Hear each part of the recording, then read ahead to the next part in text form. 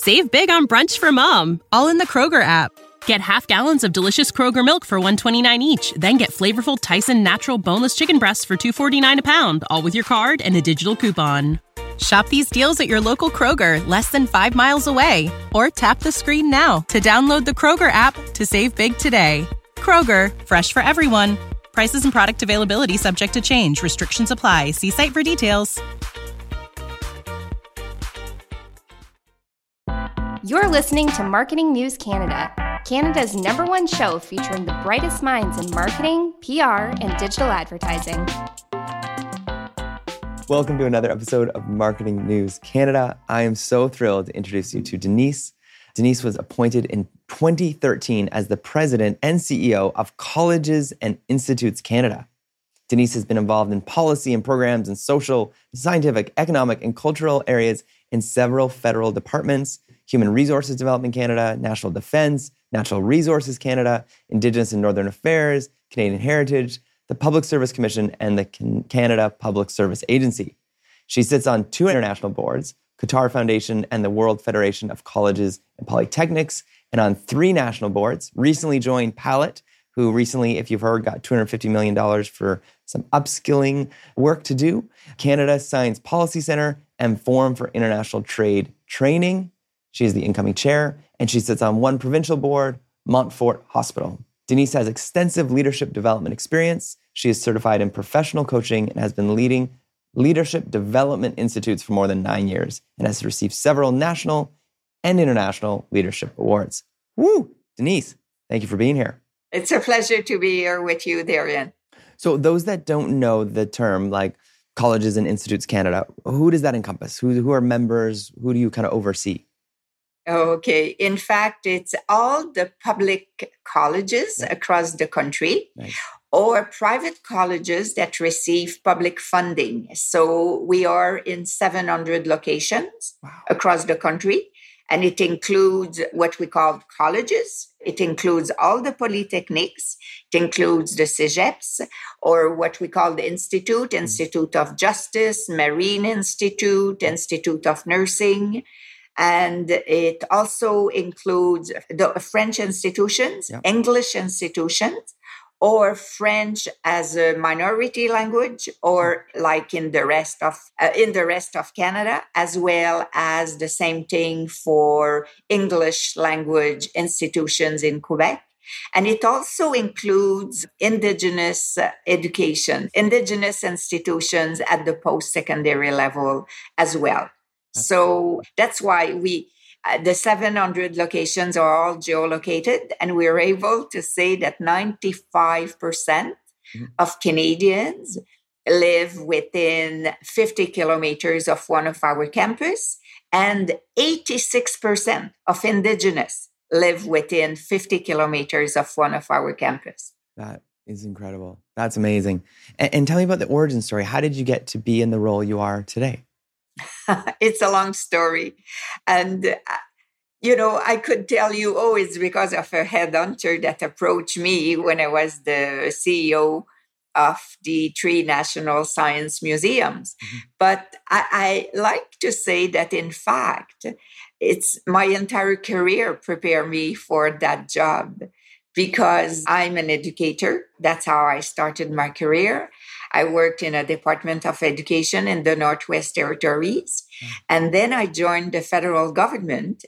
And during that time, as you know, it's one of the largest employer, if not the largest employer in the country. But I had the chance to work in social area, economic area, cultural area, and scientific areas. And so it meant that I worked in quite a few federal departments. And in my current role, I touch all those aspects. I touch things about Indigenous education, natural resources, recruitment of students or graduates. And I knew all the players, basically, because I had worked with them at one point, or I had met them at different meetings. And because we do a lot of advocacy also with the federal departments, I guess the board thought that it was a good fit because of this background. It's not a typical background of a public servant, and it's not a typical background of someone in a positions like mine. So it's like if I combined many careers in one life. That is amazing. And what does kind of a day-to-day look like? What's kind of your role? Yes, like before I answer that, I have to tell you my discovery of the college system. Yeah, please. Because I believe I was at the time, was I at the museum, or maybe I was assistant deputy minister in one of the federal department. I started to be on the board of Algonquin College. Okay, nice. Here in Ottawa. Yeah. And I really, really enjoyed it. And I remember when I would come back, I would say to my husband, oh my God, you should know what they do in colleges. Wow, this is just amazing. Yeah. And then I would have another board meeting. And again, I would come back and I would attend events. And I was really, really thrilled with what was happening. And what happened on top of it is that when the headhunter contacted me for the job, he told me, you seems to have the profile. But I said, look, I love my job at the museums. I'm not looking for something. And he said, let's have lunch. And then I thought, wow, you mean I could do that all day? What I have seen at the board level. And we also work in 25 countries around the world. Wow. And where we help other countries to improve the quality of their post-secondary education system. And we do that with the support of colleges in Canada. Wow, that is incredible. And so with that, what does a day look like? I've actually stayed in the same building as your office in downtown Ottawa. Yes, what a day looks like. Yeah. There's not a single day that looks the same. Yeah. It all depends. I have, of course, a number of meetings. I do also a number of visits in our institutions to ensure that I'm very familiar with what are the issues, the challenges, what are their success stories, what are the best practices, and so that I'm able to connect. I call myself a connector in my job because I link people. Sometimes I link files, and this is something that is very important. I approach government a number of times, either with ideas or needs for change of policies. We have a number of advisory committees also that we have put in place. I have, of course, for me, my team is very important. So I also meet with them. I'm pleased to report that we made it to top employer. And so we're very, very proud of it because for me, the development of my people is very important. Yeah, no, that's a big deal. That's amazing. And a big question we get, especially from our listeners, many of them went to post-secondary, some of them went to some form of institution. But today, 2023 and beyond, what role do post-secondary schools play in getting students access to micro-credentials? And tell me about what the term upskilling means to you. Okay, so I have to say the term micro-credential is relatively new, maybe 6-7 years now. It has exploded during the pandemic. But I should tell you that colleges and institutes have always been in the offering of short courses or short programs, because we do that with employers all the time. They approach us to develop something specific for their employees, and it can vary. Sometimes it's 2 hours, sometimes it's 2 days, sometimes it's a week. And so we've always have been in that business. And of course, when micro-credentials started, we were laughing because we thought, hey, it's a new name. But the big difference with micro-credential is that there is more and more reality that people have that, you know what, it's not enough to just go to post-secondary and then it's finished for life. And then you're retired, you never went back to post-secondary because things are changing a lot. whether it's automations or new ways of doing things, new equipment, or new research that has been done that shows that, so it doesn't stop. So that's how the micro-credentials, I believe, have exploded so much. It's good also for people that already have skills, but they need to upgrade or to upskills what they have. Or it could be good for people that have been displaced by their job because of automations or other reasons, but now they need to train in other fields in order to be marketable. And what's happening is that we developed, as you know, education is of provincial territorial jurisdiction. And at one point, my members told me, Denise, there's an issue here because right now, everybody mentions micro-credentials, but sometimes it's an orange, sometimes it's an apple, sometimes it's a banana, and sometimes it's a carrot. So please help us because, as you know, we don't have a federal Ministry of Education. So what we did, we canvassed all our members to look at who had micro-credentials, what were the characteristics of micro-credentials that they have, what should it be also, because we saw some discrepancies at sometimes. We also canvassed employers to find out what was needed. What was important for employers with respect to micro-credentials? And we came up with a framework. It's 7 guiding principles, very, very simple, where we are defining what's a micro-credentials and what are its characteristics. So that now, when we talk about micro-credentials, we talk about the same thing. We have the same language. And one thing that I want to insist on, we insisted on, and this was the request of both employers and members, that a micro-credentials is not defined by a certain number of hours. It could be a one-day micro-credentials, but it could be something also that lasts 2 weeks that is a micro-credentials.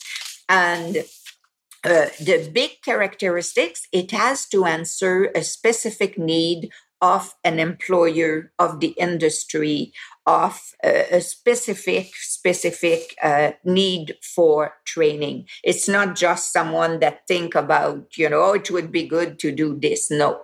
And the best example of that is what we did during the pandemic. One of our college, after 1 week, developed a micro-credentials how to test people. Because at the time, there was a shortage of people to test for COVID. And so other thing that we said for micro-credentials, as I said, not linked to the number of hours, but it has to be linked with competencies. It's about competencies that will be developed. And it needs to be assessed. Because if it is not assessed formally, then it is not a micro-credentials. And we insisted also to ensure that they could be portable and that they could be stackable because we felt that this was important. And it is to follow the normal institutional approval process to ensure its quality. Because right now there are all kinds of micro-credentials that are popping up out there, but you need to check at the rigor, at the quality of those micro-credentials. And what we saw during the pandemic is that more and more of those micro-credentials became available online. And we saw that, in fact, there was way more people that were interested in those because they could take it when they had the time to take those at their leisure. They could take it from home, from the cottage, no matter from where, and then they were able to pursue. So a very, very good way to upgrade or to upskills if you want. No, that's amazing. And when you look at micro-credentials, what can be done as far as we work in marketing and advertising and we have someone who submits a resume or a LinkedIn link, where do you go to verify that these are legitimate micro-credentials? Because again, everyone and their cousin and their sister and someone's aunt is creating them. So what was your organization doing to kind of work on that? So as I said, one of the main challenge with micro-credentials is that Canada has no federal Ministry of Education, so you don't have that. So what I would say, make sure that you take your micro-credentials from accredited institutions. This is extremely, extremely, extremely important, where you can trust the quality of the program. You can trust also the quality of delivery, and it will also be recognized by employer. This is very, very important because us, as I said, the micro-credentials that have been developed by our members, they were developed with employers to ensure that it answered specific needs that they had to develop specific competencies. And so people can look on our website, for example, they would see this list, and we keep updating the list because I don't think there's a week that there's not a new micro-credentials that have been developed. Save big on brunch for mom, all in the Kroger app. Get half gallons of delicious Kroger milk for $1.29 each. Then get flavorful Tyson natural boneless chicken breasts for $2.49 a pound, all with your card and a digital coupon. Shop these deals at your local Kroger, less than 5 miles away. Or tap the screen now to download the Kroger app to save big today. Kroger, fresh for everyone. Prices and product availability subject to change. Restrictions apply. See site for details. It's amazing. So I am a member of the Digital Marketing Sector Council. So there's just over, I think, 2,400 members now from our industry. If we wanted to approach one of your members to say, hey, we want to, this is what we're looking for in the people we're hiring, how does one do that? And how does one, maybe as an industry trade council, work with a school to do that? Okay, there are different ways. You can do it at the national level with us. Oh, amazing. Because especially if it is a need that exists, like we have developed a salt-free curriculum, for example, because it's a big issue, salt in food. We have developed different types of things. Or if it is more a local need, a specific need for one employer, you literally knock on the door of the college. You approach the continuing education section of that department. That's the key. That's the door. Because they're quick and fast, right? Is what? Yes, absolutely. And they can develop something for you very, very quickly. Ourselves, my own association, has approached different colleges to develop specific training. Like for our staff at one point during COVID, we said, look, do you have some training for our managers how to manage online? And we had some sessions that we got online for our staff during COVID. And it was offered by Algonquin College, for example. La Cité can do it. Any college across the country can do that for you. Okay. So, and as the sector council, so approach via LinkedIn or email on the website. Just go for it. Okay. Amazing. Absolutely. Absolutely. And, it's very, very easy. As I said, if it is national, you approach us. Okay. And if you don't have funding, we go together to convince the federal government that, there's a need for a national project. And if it is something, it could be provincial also, if it is a specific issue that is for a given province or very local. Incredible. And that's why when we were created 52 years ago, the college system, it was to support the communities. That's what we do. And we also have applied research that can help entrepreneur or industry, but that could be another podcast. No, that's incredible. So we also have a lot of students who listen to the show. Some actually professors actually play the shows for students as far as further reading or in class.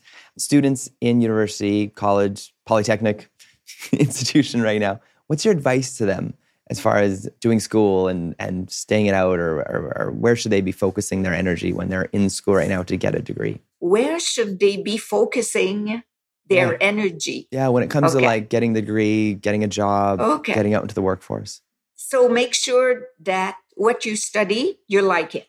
That's my first advice. Yeah. You need to be passionate, because if not, change program. Yeah. There are 10,000 programs that you can choose from. So, don't stick to a place that you don't like. You need to like it. Mm-hmm. Make sure that the program that you take has a work integrated learning component, to make sure that you will be able to practice what you have done. Yeah. And characteristics of all our programs is that you have a work integrated learning. Yeah. So, and often the people where you do your internship, they may offer you a job right away. Yeah. Make sure it's quality education, it's accredited. Yeah. Often people go in some programs that, may be faster to do, but unfortunately there's no internships and they come out and it was not accredited. Unfortunately, and then they have to start all over and they spend a lot of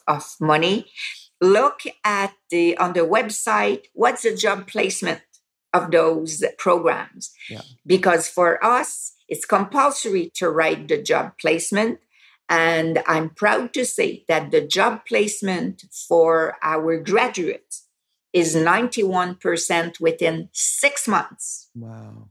And the level of satisfaction of employers is 93%. Wow. Is this right across the board from all your It's members? across the country. Wow. Across the country. And the secret sauce, why it's like that in our colleges and institutes, it's because when we develop programs, we develop them with a program advisory committee. Yeah, okay. So there are 10,000 of those across the country. Wow. And they meet once or twice a year. Wow. And to update the program, to ensure that, they looked at the curriculum, they look at the equipment, they talk about the competencies, they talk about the trends, and they talk about internships. Wow. And they talk about what are the essential competencies.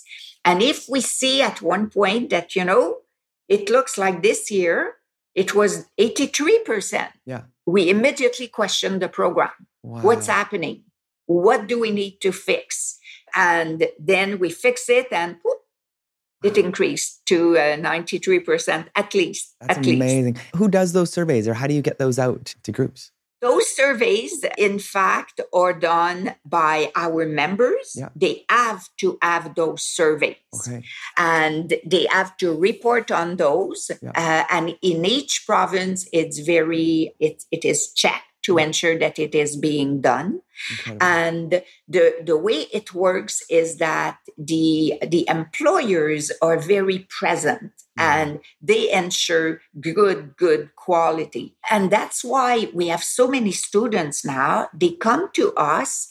I think now our average is, I'm going by memory, okay? So I may be off of a couple of percentage. Yeah. But if I recall well, it's 47% of our students that arrive with already post-secondary. Okay. They already have attended a post-secondary. Yeah. 34% already have either a diploma or a certificate or a degree. Huh. So we have a lot of university students in our institution. Yeah. And one program that is very, very popular, or a program that, in fact, I should say, or credentials, that's a better word, is called postgrad certificate. Okay. And postgrad certificates is 8 months plus an internship. It's very, very focused, very specialized. And the only reason we started to offer this was at the request of the industry. Yeah. The industry asked us to do that because they were saying, look, I would love to have a graduate from administration, but I want someone that has a specialty in data analytics. Yes. Or I want someone that knows about also artificial intelligence, or that knows about marketing. Yeah. So you take those two together and suddenly you become very, very marketable. Yeah. So because of that, we have a lot of university students because what we teach is hands-on. It's very practical. So it means that when you arrive on the job market, you already walk, if not run. Wow, that's incredible. I feel like so much hope and so encouraged by your passion and vision. Yes, and I really think there's a recognition more and more of the role of colleges. And because, when you see the variety of people, the average age of our students is 27 years old. Yeah. And, we have programs in such a big variety. I don't think there's a field where we are not. I remember when I worked at what we used to call the HRDC, Human Resources Development Canada, we used to say from a cradle to grave what we were doing in that department. But us, it's the same thing because we have training in neonatal care. And we also have programs in thanatology, which is the art of embalming corpses. Wow. Okay, so of course now, we use different means with respect to people that have passed away, but we are in a lot of areas. And on our website now, again, because that's a challenge sometimes for people, they have to go either college by college, or in some provinces, they centralize it in one area, but not always in all the provinces. So that's why on our website now, you can see the different programs. And we know it's good at about 90, what did my team told me? I think they said 98.9% or something like that. And so I always say to our members, look, if you're not there, let us know because, it's maybe the words that you use didn't make it in the... There are areas like if you think about environment right now, environment is so big because of the big issues of climate change. Not only do we teach about those things in all our programs, but we also have specialized programs. I think we have about, is it 1,000 or 2,000 of those specifically around environment, climate change, and things like that. And some very, very specialized. That's amazing. Switching gears, speaking of upskilling and training, you recently joined the board of Palette, which is very exciting. The news just made recently of the $250 million investment from the federal government. Tell us about that. Tell us why you're excited to be on the board and what you're hoping for Palette to do. It's very exciting because it is solving real problem that exist right now of people that have been displaced, for example, and that need to have a quick upskilling in a specific field. And this is really the future because first of all, more and more people work longer and longer. So, and it means that you constantly need, and because the jobs change, the equipment change, everything change. So it means that upskilling is the future. If you spend 1 year without studying something, you already begin to be obsolete, unfortunately. Maybe not at 100%, but already you're losing your game, if you want. So you always have to look at what is it that you can learn. That's amazing. That's amazing. And the rollout of that and the working with post-secondaries, what does that look like with Palette? Or does it are they still working out the details at the moment?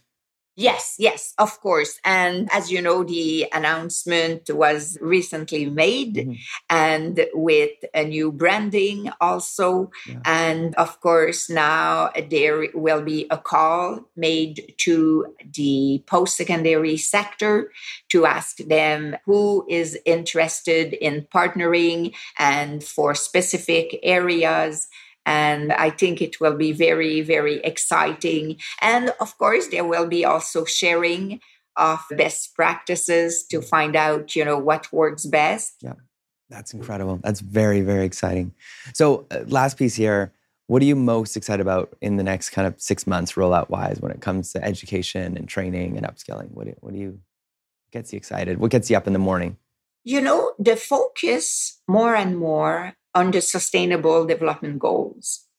I see an evolution. I think we are now at 50 of our members that have signed the Sustainable Development Goals Accord.